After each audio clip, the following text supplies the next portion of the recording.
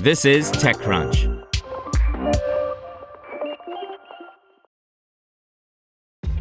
This episode is brought to you by ShipStation. You know, some things take a lot of work, like sending little robots to far-off distant planets. And just as that's challenging, so too is running a successful e-commerce business, especially when there's so much to do. So I want to introduce you all to ShipStation.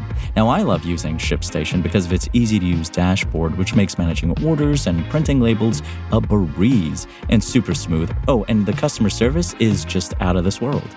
It's exactly what you need to help grow your business. Sign up for your free 60-day trial at shipstation.com/technews. That's shipstation.com/technews.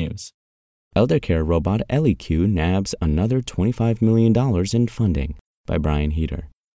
Intuition Robotics isn't hurting for funding these days. The Israeli firm announced a $36 million Series B in the early days of the pandemic, and now it's adding another $25 million. The new raise, which includes $20 million in venture capital and $5 million in venture debt, brings its total raise up to $83 million.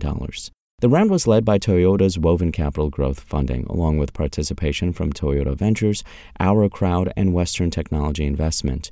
The car maker has taken a special interest in the project, with Toyota AI Ventures participating in the 2020 Series B. Eldercare robotics have long been an area of interest for the company as its native Japan grapples with an aging population.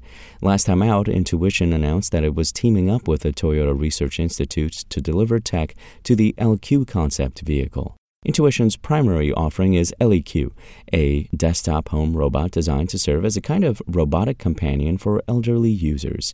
We first covered the robot back in early 2017, but it wasn't officially launched until March of last year.